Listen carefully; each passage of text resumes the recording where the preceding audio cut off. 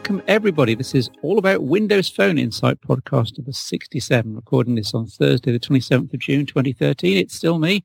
It could be the Rafe and Steve show for some time until Ewan buys himself a USB microphone, but let's not go there. In the meantime, I've got Mr. Rafe Blandford on the line. Yes, hello everybody. We've got Steve back again, ably hosting once again. There we are. And we did have a few emails saying how nice it was to hear us both. So I'm glad we've got some fans out there, Ray. It was. We've had some good feedback. Thank you for those of you that have sent it in, talking about the improved quality. Well, that's what we like to hear. I think that's referring to the sound quality. We are trying to sort that out, and Ewan will be back soon. But also talking about some of the content and hearing from Steve's perspective, particularly on the camera issues. And I suspect there'll be a little bit more of that in a few weeks' time. So keep your ear out for that, I would say. But in the meantime, I'm not allowed to mention xenon apertures, numbers, or sensor sizes. No, we're going to talk about some other things this week because we've mentioned the Lumia 925 and it does have a big imaging focus. And I suspect you might slip into it at the end, Steve, and that will be permitted. But let's talk about maybe some of the other issues and some of the other news around the Windows Phone world in the last few weeks. Okay, well, I'm going to let you do most of the talking because I've been on All About Symbian duty for most of this week, but I will be on All About Windows Phone duty next week as we record this, as maybe we can slip in a mention of that at the end of the show. But in the meantime, the United States operator Sprint has announced two new exclusive Windows Phone 8 devices for their network coming this summer, the HTC 8XT, which I assume is just a version of the 8X for their network, and the Samsung ATIV S Neo. So there's a new Samsung Windows Phone as well. But we can discard the price points, Rafe. It's the American model of something low up front and then the 2-year contract. But what do you make of these two new phones, the HTC 8XT and the Samsung ATIV S Neo? Well, I mean, I think the first thing to say, it's significant that they're on Sprint. I mean, this now means you've got Windows Phone 8 devices on all 4 major carriers in the US. And that's really the first time Windows Phone has had that in a meaningful way, at least. These are all relatively high-end devices. Well, actually, the HTC 8XT is something that we'll get to that in a moment, though. But I think that's an important point for Windows Phone, talking about it being a third ecosystem and the growth. It's more legitimate to say that when you're got good availability. The average American consumer, there are 4 big networks. There are a lot of little networks, and maybe that's something that Windows Phone needs to address next, places like US Cellular, although some of those do have Windows Phone devices as well. But if you're buying from one of the big 4 networks, you can walk into a shop and you can choose a Windows Phone device. That wasn't the case before, and actually it's not the case quite yet because these devices are coming out later in the summer. But as you say, these are 2 new exclusive devices. The Samsung ATIV S Neo is really just a variant of the global variant and the one that's already available on some of the US networks. There are some color changes and it looks like there's going to be some custom software on it. The HTC 8XT is actually a bit more interesting. I'd kind of describe it as a cross between the 8X and the 8S, and actually it's nearer the 8S really because it's got the kind of the lower resolution screen, that's 480 by 800 rather than that high resolution 720p screen. But it does have the kind of the innards of a high-spec device, so the dual-core 1.4 gigahertz processor. There's some slight difference there. It's using now the Snapdragon 400 branding, I believe, but it's the 1 gigabyte of RAM, which is really the important point. It's got the same wide-angle front-facing camera for good self-portraits and a decent camera on the back. But I think importantly, it's got that design which I'd describe as color-dipped. It's kind of, it's made out of a variation on the polycarbonate material we've become familiar with, but the bottom section is kind of a slightly different color. It's blue and black or blue and dark blue. I think it's a pretty eye-catching and effective design. I really liked it on the 8S. I still think that's one of the best looking Windows Phone devices. But I suspect a few people who are looking to buy a phone on Sprint are going to be disappointed that the specs aren't quite up there. And if you're looking for the higher end device, you're going to be going with the Samsung one. That said, there are some points in favour of the HTC that I really think are worth mentioning. It's the first Windows Phone device from HTC to have the boom sound. I kind of pronounce that properly, I hope. Really, that just means it's got, stereo speakers front facing. You've used those stereo speakers on the HTC One. They're pretty impressive, aren't they, Steve? Absolutely. The speaker apertures on the photos of the HTC 8XT don't look quite as large, but I'll take your word for it. They are, in fact, the same speakers. Yes, really nice volume, nice bass, nice treble. The best phone speakers I've ever heard, and that's coming from someone like me who's a Nokia fan who's had some terrific smartphone speakers in the past. Yeah, I'd agree with that. We don't actually know that they're the exact same component. It's certainly being branded the same, and I've been told that they are the same components, but we'll just have to wait and see on that one. I think the thing to mention about the Samsung ATIV is it's, a high-end Windows Phone device from Samsung. It's hard to escape the conclusion it's just a quick rebrand rather than a redesign, looking at the product shots. But there may be some more differences we're not aware of. They are including some extra apps, for example, the recently released ATIV Beam. We might mention that later in the podcast. But also Manga Camera, which is going to turn your friends and family into cartoons. So starting to include some extra bits of software. We'll get the full details of that when they come out. As Steve said, it's on American pricing. So it's $149 for the Samsung device, $99 for the HTC device. Actually pretty competitively priced for Sprint devices, and those are after $50 rebates. So as I say, I think the significance here is not so much, there's some new devices, it's the fact they're on the Sprint network. And I'd say the only slight surprise is there wasn't a Nokia device here. I do wonder whether that was, Sprint wanting to do something a bit different from T-Mobile, AT&T and Verizon, or, it's just the way it worked out in the negotiations. I still think Nokia make the best Windows Phone devices, and Sprint really should have been looking to be getting some kind of 92X variant on their network. But I suspect they'll still enjoy pretty good sales because people on the Sprint network haven't had a lot of choice on the Windows Phone department. So if they're looking for that, these two devices are certainly going to be an attractive offering. It's good to see variety as well. I mean, we talk a lot about Nokia on this, even on this podcast, largely with good reason. But again, it's good to remind ourselves there are other Windows Phone licenses out there. And it's also good, Rafe, to see HTC learning. The 8S was disastrously crippled by only having 4 gigabytes of internal memory, and we completely ranted about that on the site, again with good reason. And yes, you say this HTC 8XT is a cross between the 8S and the 8X, but at least they've learned from the experience and they've put the full 8 gigabyte internal, so people aren't going to run out of disk space on day 2 or day 3 with the 8XT. Yeah, that's right. And they've both got micro SD card slots as well.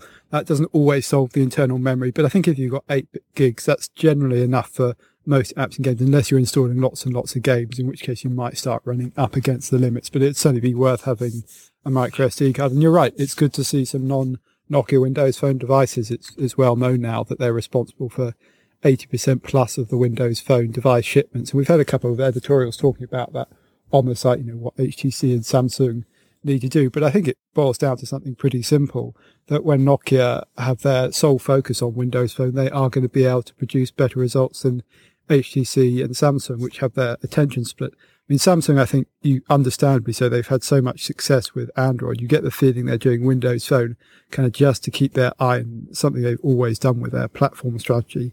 For HTC, it's a more difficult question, but when they're producing 2-3 devices a year up against Nokia that are producing multiple devices and doing lots of custom software, and it's not just things like the Here suite, it's also in the settings.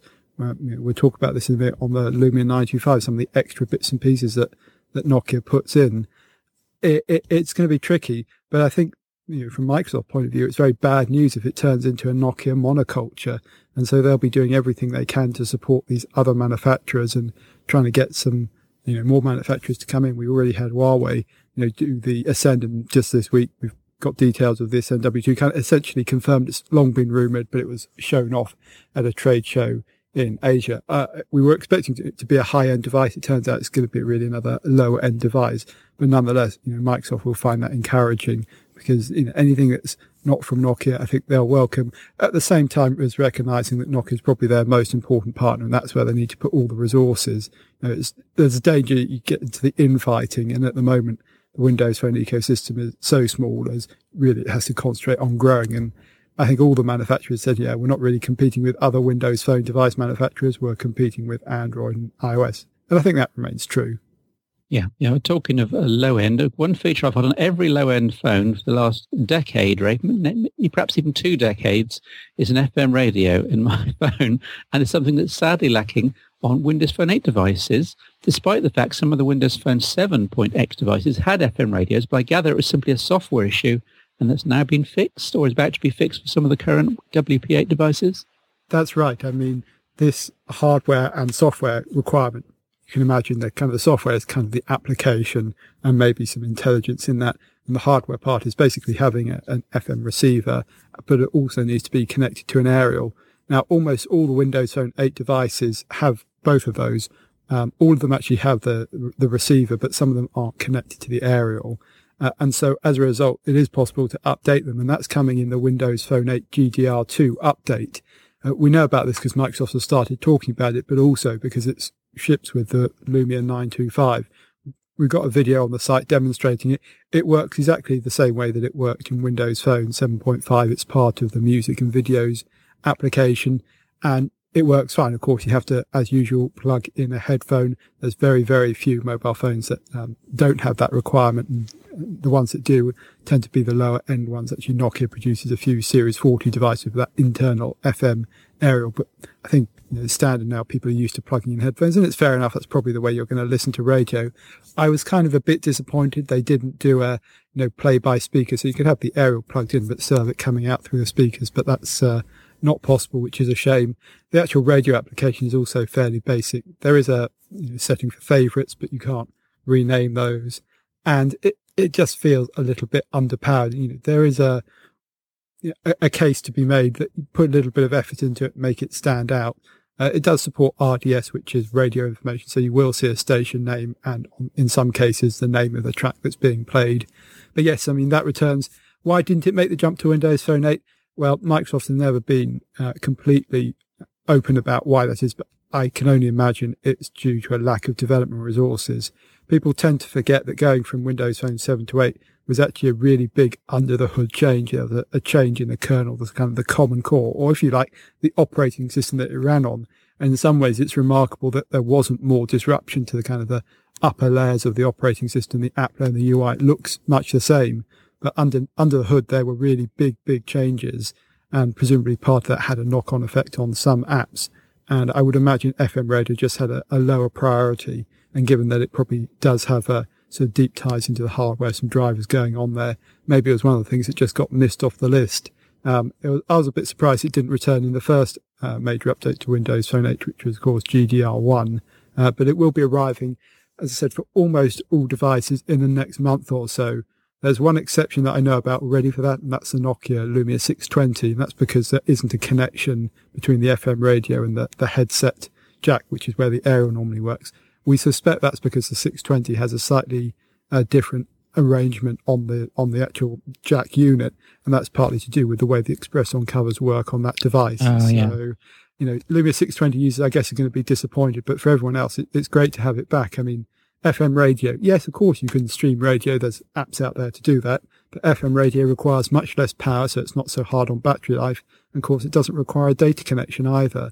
And for a lot of people, I think radio remains an important thing. Maybe in some of the Western countries, less of a big deal, but particularly in the less developed markets, FM radio actually remains quite an important feature point. So I think it was a bad move leaving it out to begin with, and it should have really come back sooner. But it is now going to be back in all Windows Phone 8 devices. Yeah, I guess this is probably an FAQ for the podcast, but just remind people what GDR stands for. What's GDR? Yeah, that's a good question. Just trying to remember. General Distribution Release. It's just kind of a shorthand for Windows Phone Software Update 1, Software Update 2. And I think you could probably think of it as a series of small updates. I mean, Microsoft talks about 200 updates in it, but that includes loads of bug fixes, many of which you'll have never noticed. So, for example, if you're fixing a Bluetooth thing that makes it work with one car system, that counts as one improvement. And of course, there could be 20 or 30 of those, and you might never notice them if you're not using that particular combination. And then there will be other bug fixes that are less obvious. One I've noticed that's a pretty useful one, actually, is Podcast Lounge, one of my favorite apps. I use it for downloading podcasts. Actually has the ability to download podcasts in the background without being triggered by something in the UI. It's actually done by a background agent. That wasn't working previously on Windows Phone 8 because of basically a bug with the API. That's now been fixed, and that particular functionality now works in that app, which for me makes it a much more complete podcast experience, because you download your podcasts and it will do it overnight without any user intervention. I mean, they refer to it as unattended downloads. And so I wake up next morning, I've got a fresh bunch of podcasts to listen to. They do implement it maybe a slightly idiosyncratic way in that you have to be charged on a Wi-Fi connection. But I guess that's about preserving battery life and making sure it doesn't consume too much data. But as I say, that's an example of the bug fix. We've talked about FM radio. There's also Data Sense. and various other bits and pieces, and some enabler for some Nokia exclusive updates as well. But it's not a really, really big software update. It's not like going from 7.5 to 8.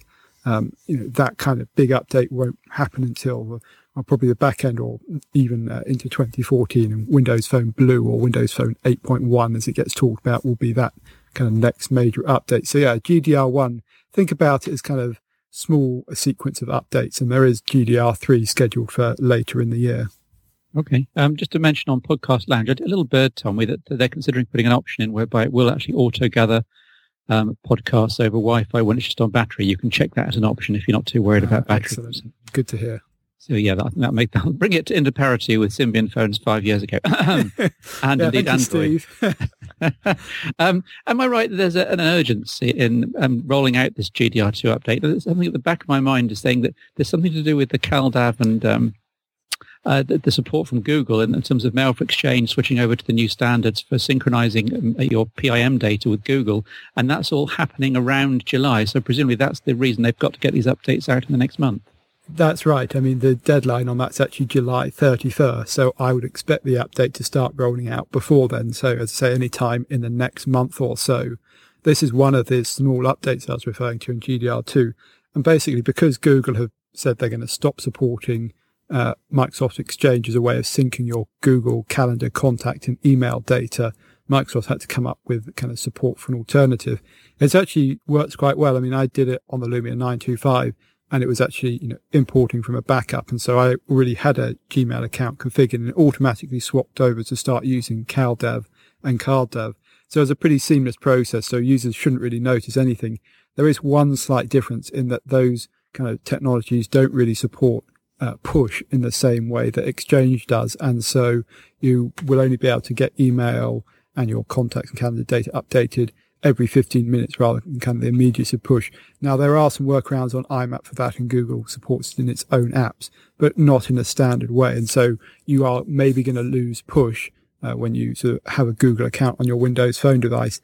I'm not sure most people are going to notice that, because the default, I think, was always set up for either 15 minutes or half an hour rather than push. So it's something you had to explicitly go and change in the settings. But you're right, that deadline is coming up. And so it's important to get this update out before then.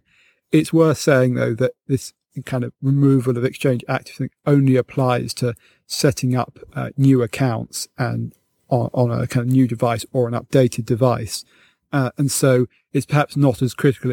Everything won't stop working on the 31st. If you've already got it set up, it will continue to work fine. But if you're buying a new device, or you've reset the device, then it may not be guaranteed to work. I suspect actually this deadline is going to be a bit fluid. We've had this in the Symbian world, and it's been quite evident that Google have kind of said that's the point at which we guarantee it will continue to work, but the servers will probably be available for a bit longer. And I wouldn't be surprised if the same thing happens there. So for existing devices, I guess it's less urgent, but ideally you want any device that you buy after July 31st to have this new version of the software on it. I suspect there is going to be an overlap period, and there could be a few difficulties caused as a result of that. I mean, it won't be that it won't work at all, because there will be an option to have Gmail, the email side, on its own, but the contacts and calendar bit may be more problematic. So, yeah, you're right. Good reason to get that software update out in good time. At the risk of mentioning the phrase GDR2 for the 50th time in the podcast, I just should also mention that Data Sense, which is something they trailed a long, long time ago, Rafe, whereby a Windows Phone will keep track of your data use. It's broken down by application, but even just a summary will be good for Windows Phone, so you can keep track of how close you were to hitting your monthly or daily tariff in my case. And I did notice I had a pay-as-you-go SIM card in my Lumia 920 the other day, and I blew through my daily cap and then some way beyond, and ended up draining my balance to zero because there was no summary whatsoever, no way of knowing how much data was being consumed, and it drove me absolutely up the walls. It's great to hear that with this GDR2 update rolling out to devices like 920 in the next month, this Data Sense will actually break it down exactly how many megabytes per application, and presumably there are daily and monthly summaries. Well, there's not a daily and monthly summary as such. It's actually just sort of how much data is being consumed. But you clear it, presumably. You can't actually clear it as far as I can see. But what you do get is sort of these limits, and you can put on a daily basis how much your limit is, and then when that limit resets itself. And so you'll be able to see at a glance, how much data you've got left staying within your tariff. It's not quite as flexible as a solution as it is on some other platforms. Much like Windows Phone in other areas, I think it's simplifying isn't necessarily the right word. I mean, it's focusing on the core functionality and as you'd expect to do it. And it's not, it's this continuous debate between Windows Phone and Android fans. Windows Phone fans say, it's easier to understand, it's simpler. The Android fans say it doesn't have the ability to tweak it just how I like it, all the settings. But of course, that's, also the question of how many people actually go ahead and do that kind of thing. So I think for someone like you, Steve, it might be a little bit frustrating. It doesn't quite deliver what you want. But you're right. Yes, Data Sense is going to be more widely available. You're right. It was first talked about a year ago when Microsoft previewed Windows Phone 8 for the first time. Data Sense has always had two components, one of which is kind of on the operator server side, effectively acting as a proxy to compress data. And the idea was that your data bundle, or the amount of data you use, would go further. And the saving could be up to 70% when downloading a web page. But it also had this kind of secondary component, which was an app on the device, which was monitoring the amount of data you're consuming, showing it on an app-by-app basis and actually allowing you to kind of specify a quota so you could see when you're going to run out of data.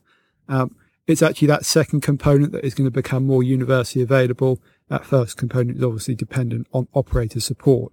And while a few more operators are expected to pick it up, it's certainly not going to become universal. But it is an improvement because before Microsoft didn't kind of activate Data Sense on a phone unless both components were present. I think quite wisely they've decided, they're not getting very good rollout of this server side, this operator side portion, but they want to make this ability to monitor data more widely available. And so it looks like this app is going to be universally available on all Windows Phone 8 devices. Yeah, you've been playing this obviously on the Lumia 925. And is there any kind of notification at all when you get near your limit or exceed your limit? I know you can go manually into the app and see the count there and see how you're coping in terms of the range and the limit. But if you're using other applications on the phone, does anything pop up as a toast notification, for example? Well, I haven't actually gone over my limit, but as I understand it, there is a toast notification, but you know how easy it is to miss those. So what you can also do is pin it to the start screen as a live tile and actually flip over to show you how much data you've got left. And actually, when you're approaching your data limit, the front side will actually show a special icon indicating that you're approaching your limit. One of the nice settings in Data Sense is that you can actually turn off background data when you're approaching your limit. It's kind of an optional thing. You have to turn it on because by default it's off. So that means that if you're getting close to your data limit, it'll turn off all the background data for things like retrieving email, but also updating live tiles. And for those who are kind of aware of how this works, that can actually consume quite a lot of data. Your phone can just sit there munching through data. Much has probably happened to you, Steve, when you went through that data limit in a single day. And so, yes, the functionality of your phone's reduced, but it kind of gives you greater control. And that may be enough just to get you over the last few days and into your new kind of time period when your data limit will reset itself. So I think that's kind of a sensible option to have. But bear in mind, obviously does have an impact on the functionality of the device. Yeah. Okay. Well, GDR2, I can't wait. Bring it on. Nokia have announced their latest Here Maps data update. This doesn't sound very exciting, but in actual fact, if you're in particular countries, I guess it's very exciting because you get much better coverage. In particular, Tunisia, Senegal, Cyprus have got better roads. Croatia's got another 1.86 million building outlines. Woohoo! And there's better public transit coverage in places like Hong Kong, Macau, and Taiwan. So nothing really affecting us, Rafe. But I get this is the interesting bit. I gather that the update process within Here Maps on the Nokia Lumias, with the GDR2, that phrase again, on your 925, it just downloads the changed bits of the maps, not the entire maps each time. That's right. I compared doing an update on the 925 to the 920, and it was something like 60 megabytes versus doing 200 megabytes. And although you've mentioned there that certain countries get highlighted as having lots of new stuff, actually pretty much every country will have some updates. And it will be, corrections for one-way streets, corrections to street names, maybe new roads being put in place, new places of interest or sort of updates to the place database. I'm not quite sure how this sort of partial update process works. I suspect what's going on is, the country or the whole map is divided into regions, and it may be if there's not a updating in that particular region, it doesn't get updated, because 65 megabytes still feels like quite a lot for what I would expect in the UK to be a relatively small update. But still, it's obviously a big saving over, especially if you've got downloaded several countries worth of maps. Rather than having to download a couple of gigabytes again, you'll probably just be doing a couple of 100 megabytes. And okay, if you're on a broadband connection, it's not a big difference, but it is a significant time saving. It's just one more step forward. And I think Nokia with their offline maps does have, an advantage here. And, the improving coverage is always going to be a good story. I mean, it tends to be when, you hear about Here Maps versus Google Maps versus something else, Google Maps always gets pretty good coverage and praise. And I think that's because a lot of the comparisons are done in the big markets like the US, where I think, Google spent a lot of time collecting data, and particularly its, place database in the US, it ties in with the search engine, is very strong. But if you go into some other markets, and it's not just the sort of emerging markets, it can be some of the developed markets as well, you'll find that Nokia, because of its legacy with Navtech, which generally has higher quality maps than Google, it's to do with the way they actually collect them. It's basically a more rigorous process, where a lot of Google's original data came from tracing satellite maps. Now, I've simplified that massively and sort of making some big generalizations. But depending on the country you're in, you'll find that, one map provider will be better than the other. And in general, Here Maps or Nokia Maps provides better data coverage in more countries than any of its other competitors. And they talk about that for the indoor building coverage as well. Google Maps provides good coverage generally in the UK and the US, but Nokia say that they have more extensive indoor coverage in more markets. I mean, you kind of have to take the companies at their word of them. I think it's now up to something like 67,000 venues, which can include everything from a shopping street to an airport to a train station. And all of these updates are happening on a regular basis. We've mentioned it before, but these updates happen every 3 months. And so, we try to let you know about them, but it's worth kind of checking periodically to see whether there is updated data available. Because frankly, it's always better having, fresh data, and you might find that you've got, extra coverage. And the same thing happens for the other Here apps. The public transport stuff is also being improved all the time. And that can be about timetables. It can be about symbols on the maps themselves, and of course the actual routes. And so it's an important part, but I think sometimes neglected. And you can't just talk about it and go, X is better than Y. You tend to need to make a comparison in one specific market versus another. And that's not always done very rigorously. And so I think sometimes Nokia doesn't get enough credit for the kind of global reach of Here. Yeah, and of course, the public transit stuff is at the server side mainly, isn't it? So Nokia can change that and update that as and when they want to.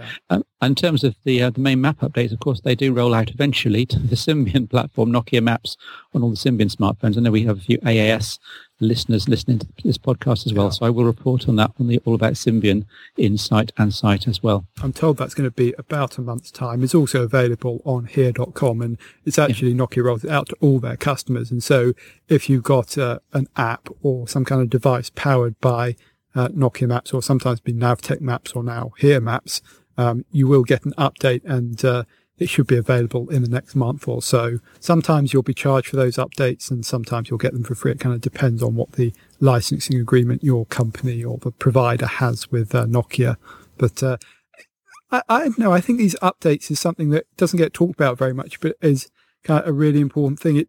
We always talk about quality of maps and coverage, but the frequency of updating, I think, is just as important. And particularly in some places where coverage is either incomplete or not quite finished, having an update delivered 6 months ahead of another provider might make all the differences to which device you buy or which app you're using. Yeah, absolutely. Just moving on slightly, this is an interesting story from the site over the last week. The Samsung ATIV Beam application. Now, something this is really broken across the whole mobile industry is NFC and Bluetooth transfer generally.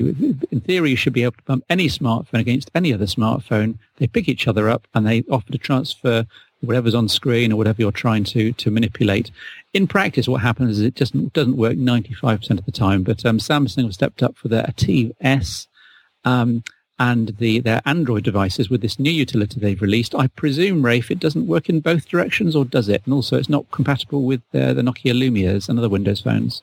As far as I understand it, it will work in both directions when you're using a Samsung Android device. It's not basically guaranteed for anything else, but I suspect you may find it will work with other Android devices. And it may also work with some Symbian devices, because we know that Android and Symbian devices are a little bit more compatible with each other than Windows Phone and Symbian. But having said that, as you said, it seems a bit random. You can't even guarantee that Android devices will work with each other. It often depends on exactly how the Bluetooth stack has been implemented. And it's kind of one of these bits of software that tends to have several different versions out there. And because of the chipsets involved, it's quite hard to talk about it in a general way. And so it's kind of one of those things that you have to try out. And effectively, I think what this app does, it kind of takes over some of that transfer process. And so while simple kind of text-based transfers tend to work without problem, things like contacts or web addresses, when you're doing multimedia files, that's where you tend to run into problems. And so Samsung device owners, because this is obviously exclusive to the Samsung devices, well, I should say the ATIV devices, or the ATIV S and maybe the ATIV S Neo, might want to try this out, and they may be able to get more reliable data transfers. I mean, I have to admit, I've got so frustrated with this in the past that when I've been sending files back and forth between devices, I've just done it via cloud storage, either using something like Dropbox or SkyDrive. And honestly, that's the way I'd still recommend doing it, or attaching it to an email. But it's worth trying out, and particularly if you regularly transfer stuff between your own devices, I would actually like to see this become something that's more generally available, because I think Samsung have had a pretty good idea here. Yeah. This is mainly for multimedia, this particular utility. I was tickled by the original Samsung adverts. You may remember them from about 3 months ago, of the husband going off on a business trip, and his wife and their two children. They're out on the driveway, the long driveway up to their house, and the wife touches her phone to the husband's phone and transfers, in theory, a complete video in half a second. Now, in practice, a video would take longer than that, even over Wi-Fi Direct, and they were miles away from the house. So where were they getting the Wi-Fi from? But the theory's there.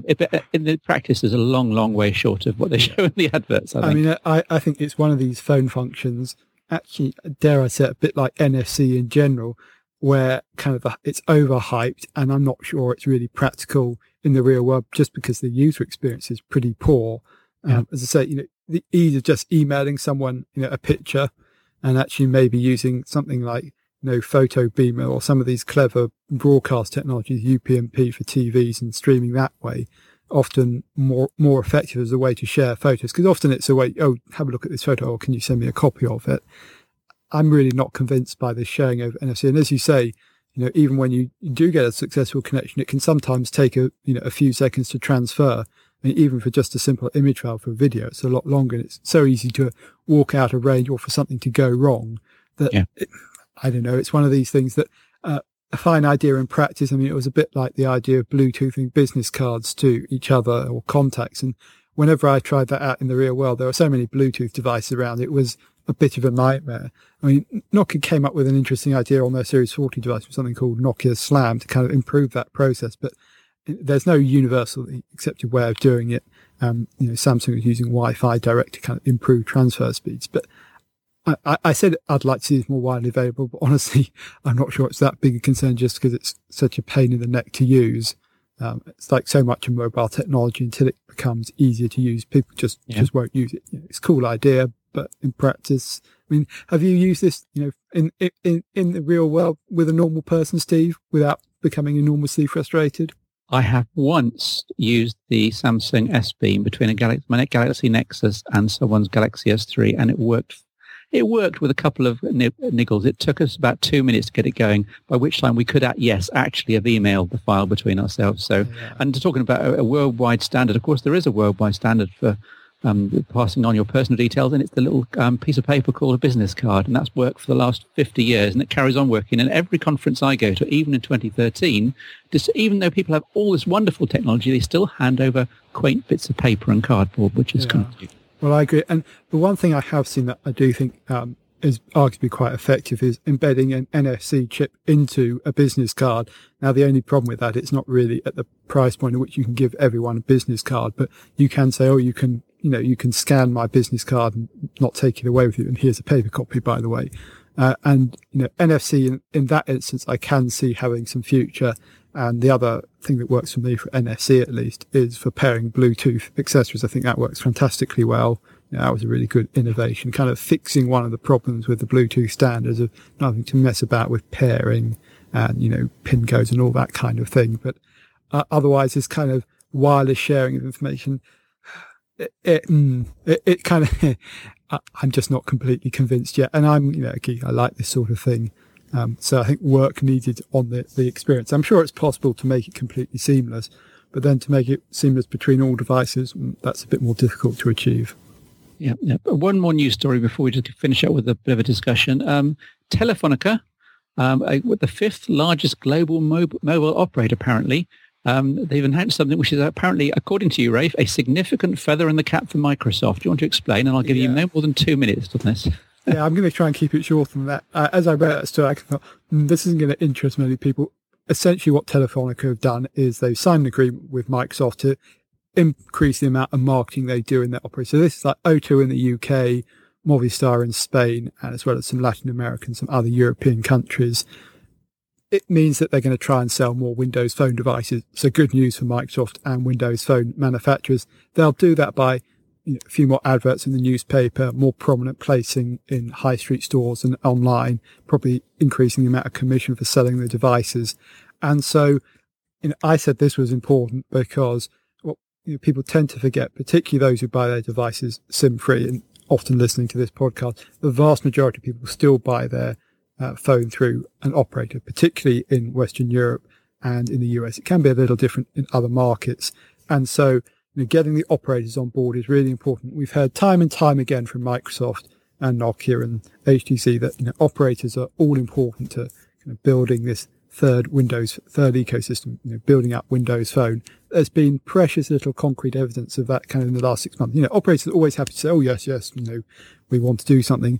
But in their press release about this, Telefonica specifically said they wanted to support Windows Phone to avoid an iOS Android duopoly. And so I thought it was a story worth covering on both the site and the podcast. Lovely. Okay. Well, people, can read the site for all these stories. We do cover a huge number of flow items, links of interest, usually with some comment. And there's hopefully something to read every single day and to keep in touch with the whole Windows Phone ecosystem. And I wanted to finish up with this discussion point, Rafe. Now, rather controversially, I wrote a piece, which I'm kind of expecting you to provide a rebuttal at some point, maybe here on the podcast or in print. I was contending that the Lumia 925 is not necessarily a step forward from the Lumia 920, as you'd think from the numbering system. Now, I know the 925 is sexier and it's newer and there are improvements in terms of the software, but as we've been discussing on the rest of the podcast, a lot of this software will make its way with an over-the-air update for the 920. And in the meantime, there are some hardware factors which I think are significant, certainly for my use. And I was just analysing how I use a Windows Phone. For example, charging, wireless charging. I think they were wrong to take the wireless charging out of the 920. I know you can add it back in with a cover on the 925, but having it just completely built in, always there, all the time. I'm so used now to putting the 920 on my desk. It lives on the pad, and the pad raises it up above the general detritus on my desk. It means I never lose the phone, and it's always charging. Every single time I pick up the 920, it's fully charged by definition. And that's a huge thing for me. Do you want to maybe rebut that before I carry on? I really can't disagree with you there. I really, really like wireless charging, and it works fantastically well. I think it's a case that if you've used it, you sort of go, I really don't want to have to live without this.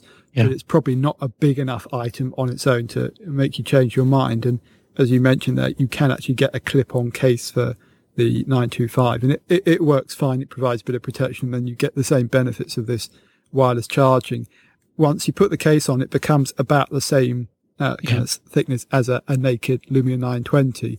Now, I guess it probably depends on how much you like putting cases and covers on your phone. And actually, I think the biggest problem here was until you can include a Qi wireless charging solution in the box, you're never going to be able to convert everybody across. I don't know any figures, but it'd be interesting to know how many Lumia 920 users actually have a wireless charging accessory, because it was bundled in some places. You got a free wireless charging pad with the phone, but I suspect that was the exception rather than the rule. So just making up some numbers, say that 75% of 920 users don't have it.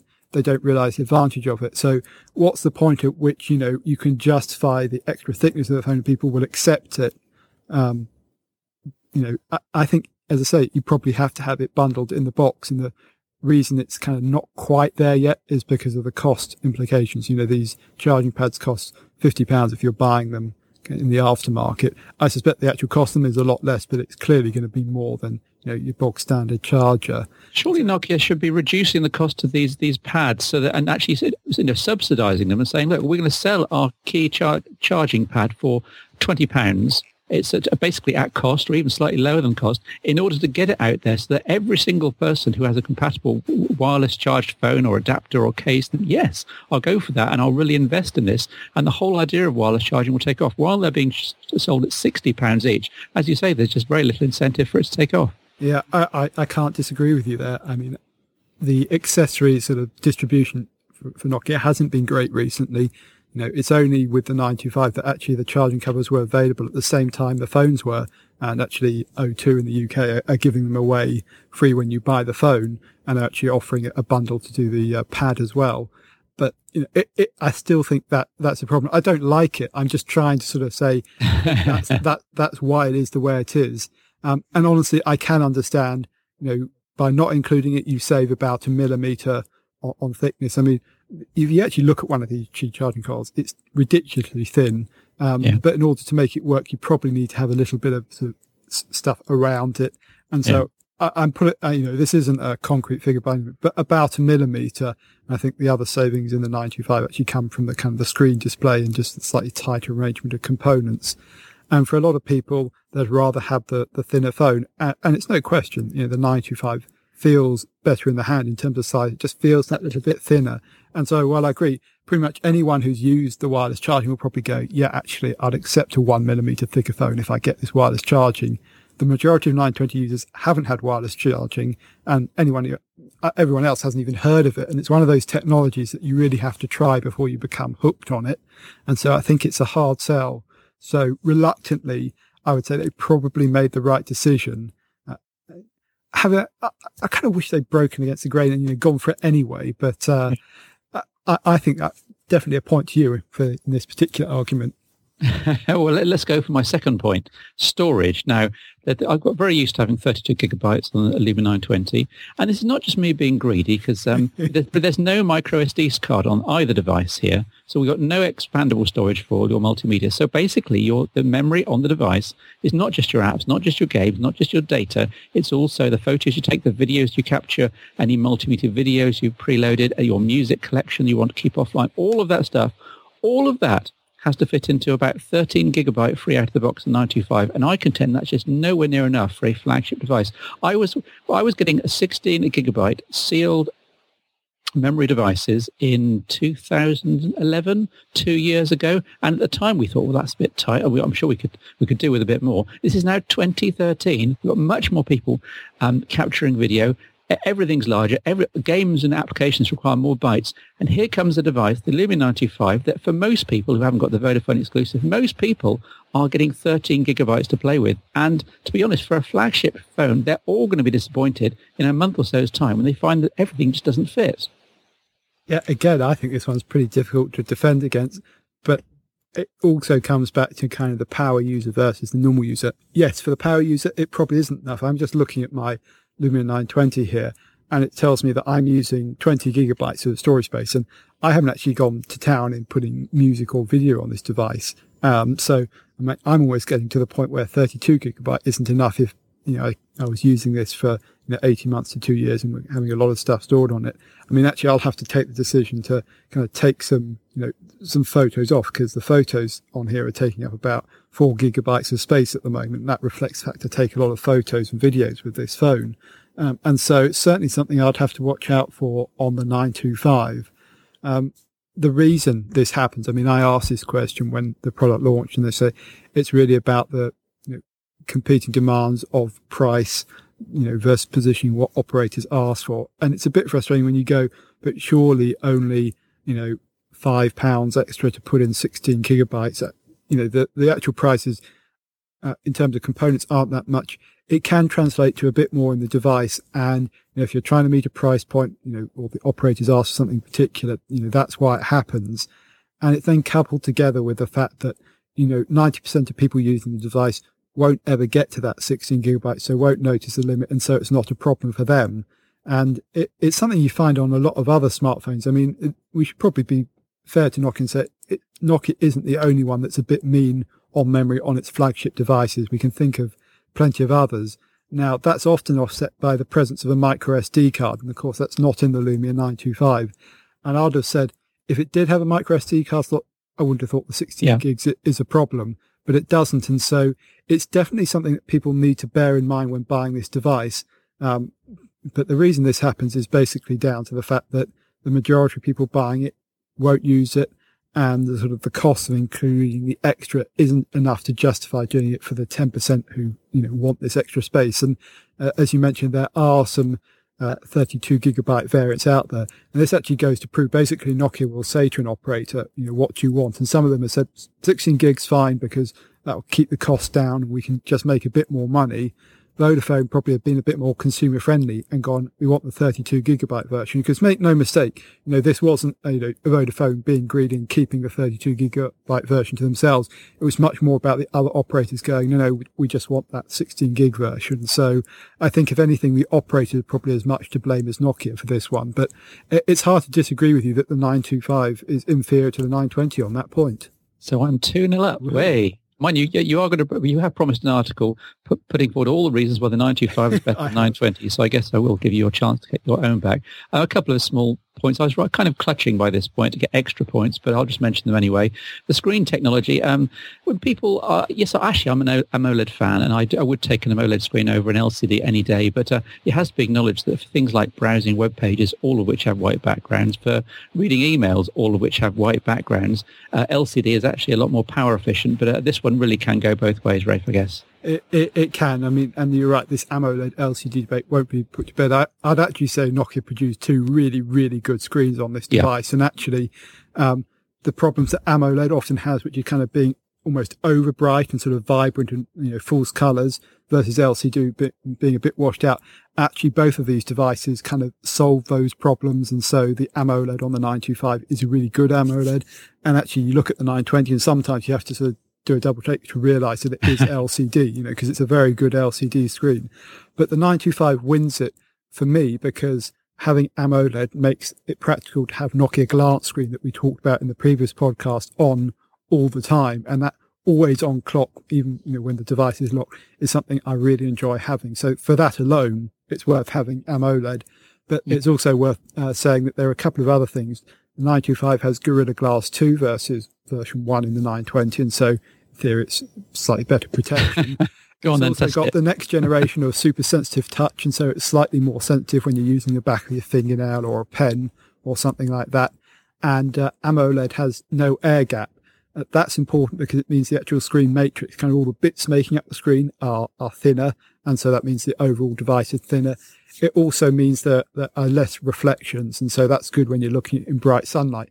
Now, usually AMOLED is not so good as LCD in sunlight. There's a couple of technical reasons. I guess we won't get into that, but actually this air gap, I've compared them both outside in bright sunlight. There's very little to choose between the two, which kind of surprised me. I was expecting the 925 to be inferior, and so I have to give the 925 the victory on that particular point. Well, I'll make a very quick play for a 3-1 win with the price point that the 925 is currently new. Of course, it commands top dollar. It's around £480. I've found SIM-free. The 920 you can get brand new SIM-free for about £330 now, which are £150 saving. So for a case where the two devices are fairly comparable with the pros and cons in each direction, I think if someone's looking right now and they want a Windows Phone 8 flagship, and with the 920's firmware update just around the corner, I can make a very strong case for say, well, get the 920 and save some money. Well, I think I'm going to have to give you a 3-1 lead here.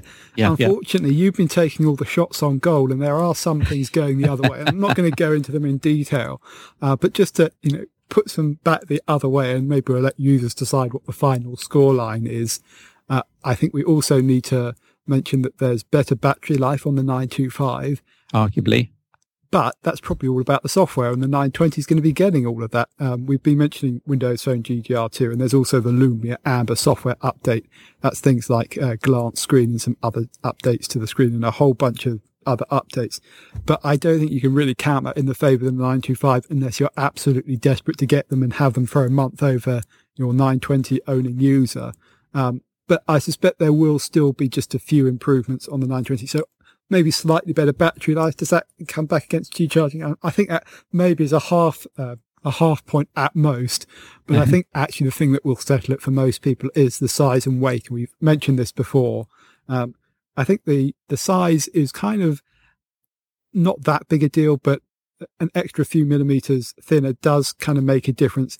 And it makes it kind of more comparable to some of the other smartphones on the market. And this is the big thing kind of about size and weight. The 920 was an outlier. It was a big device.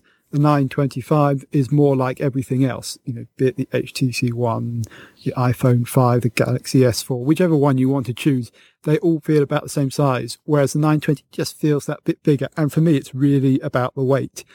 I was always someone who said, I don't care about how much the Lumia 920 weighs. And in a sense, I still don't. But it's got to be said, I prefer carrying the lighter device around. And it is noticeable because I can't remember the exact, but it's something like going from 186 grams down to 138 grams. And so, it's something like 25% lighter. And that's, that is a big deal. So I think that's at least one scoring point. And there are a few other bits and pieces. I mean, for example, the camera does have an extra lens element on it, so it's going to be a bit better. It's got a better front-facing camera. It's the same one as the 720, so you can take better self-portraits. You get the materials difference. That's a very subjective one, but some people are going to prefer that metal frame around that, so it's something a bit different. Equally well, I think you can give that to the 920, so it's available in more colours. And I'm going to actually give you an extra point on the 920. I shouldn't really be doing this, should I? I must be arguing the other way. But the speaker positioning is better on the Lumia 920. It's at the bottom of the device. On the 925, it's on the rear of the device. And while it has two little nodules that kind of lift the device up off the desk to try and prevent the speaker from being muffled, I would say the 920 produces louder and slightly better quality sound as well. So there's actually, you're right, there's a good argument to be made to stick with the 920 or even buy the 920, and particularly because of that cost saving. But I think that the Lumia 925, it's the size and the weight, and it's also shiny new syndrome, and something that's been released more recently has to be better than what's been released 9 months ago, hasn't it? At least I hope so. So we've ended up with it was a 3-all score draw, and then the penalty shootout was won by the 920 because of the speaker aperture positioning. So there you have it, the official result from the All About Windows Phone podcast. A cheery goodbye from Rafe, I guess. Goodbye, everybody. Thank you for listening. Yeah, we're way over time, but thank you very much for listening, and hopefully we will have you on back soon. We're starting to miss him over here on All About Windows Phone Towers. Bye for now.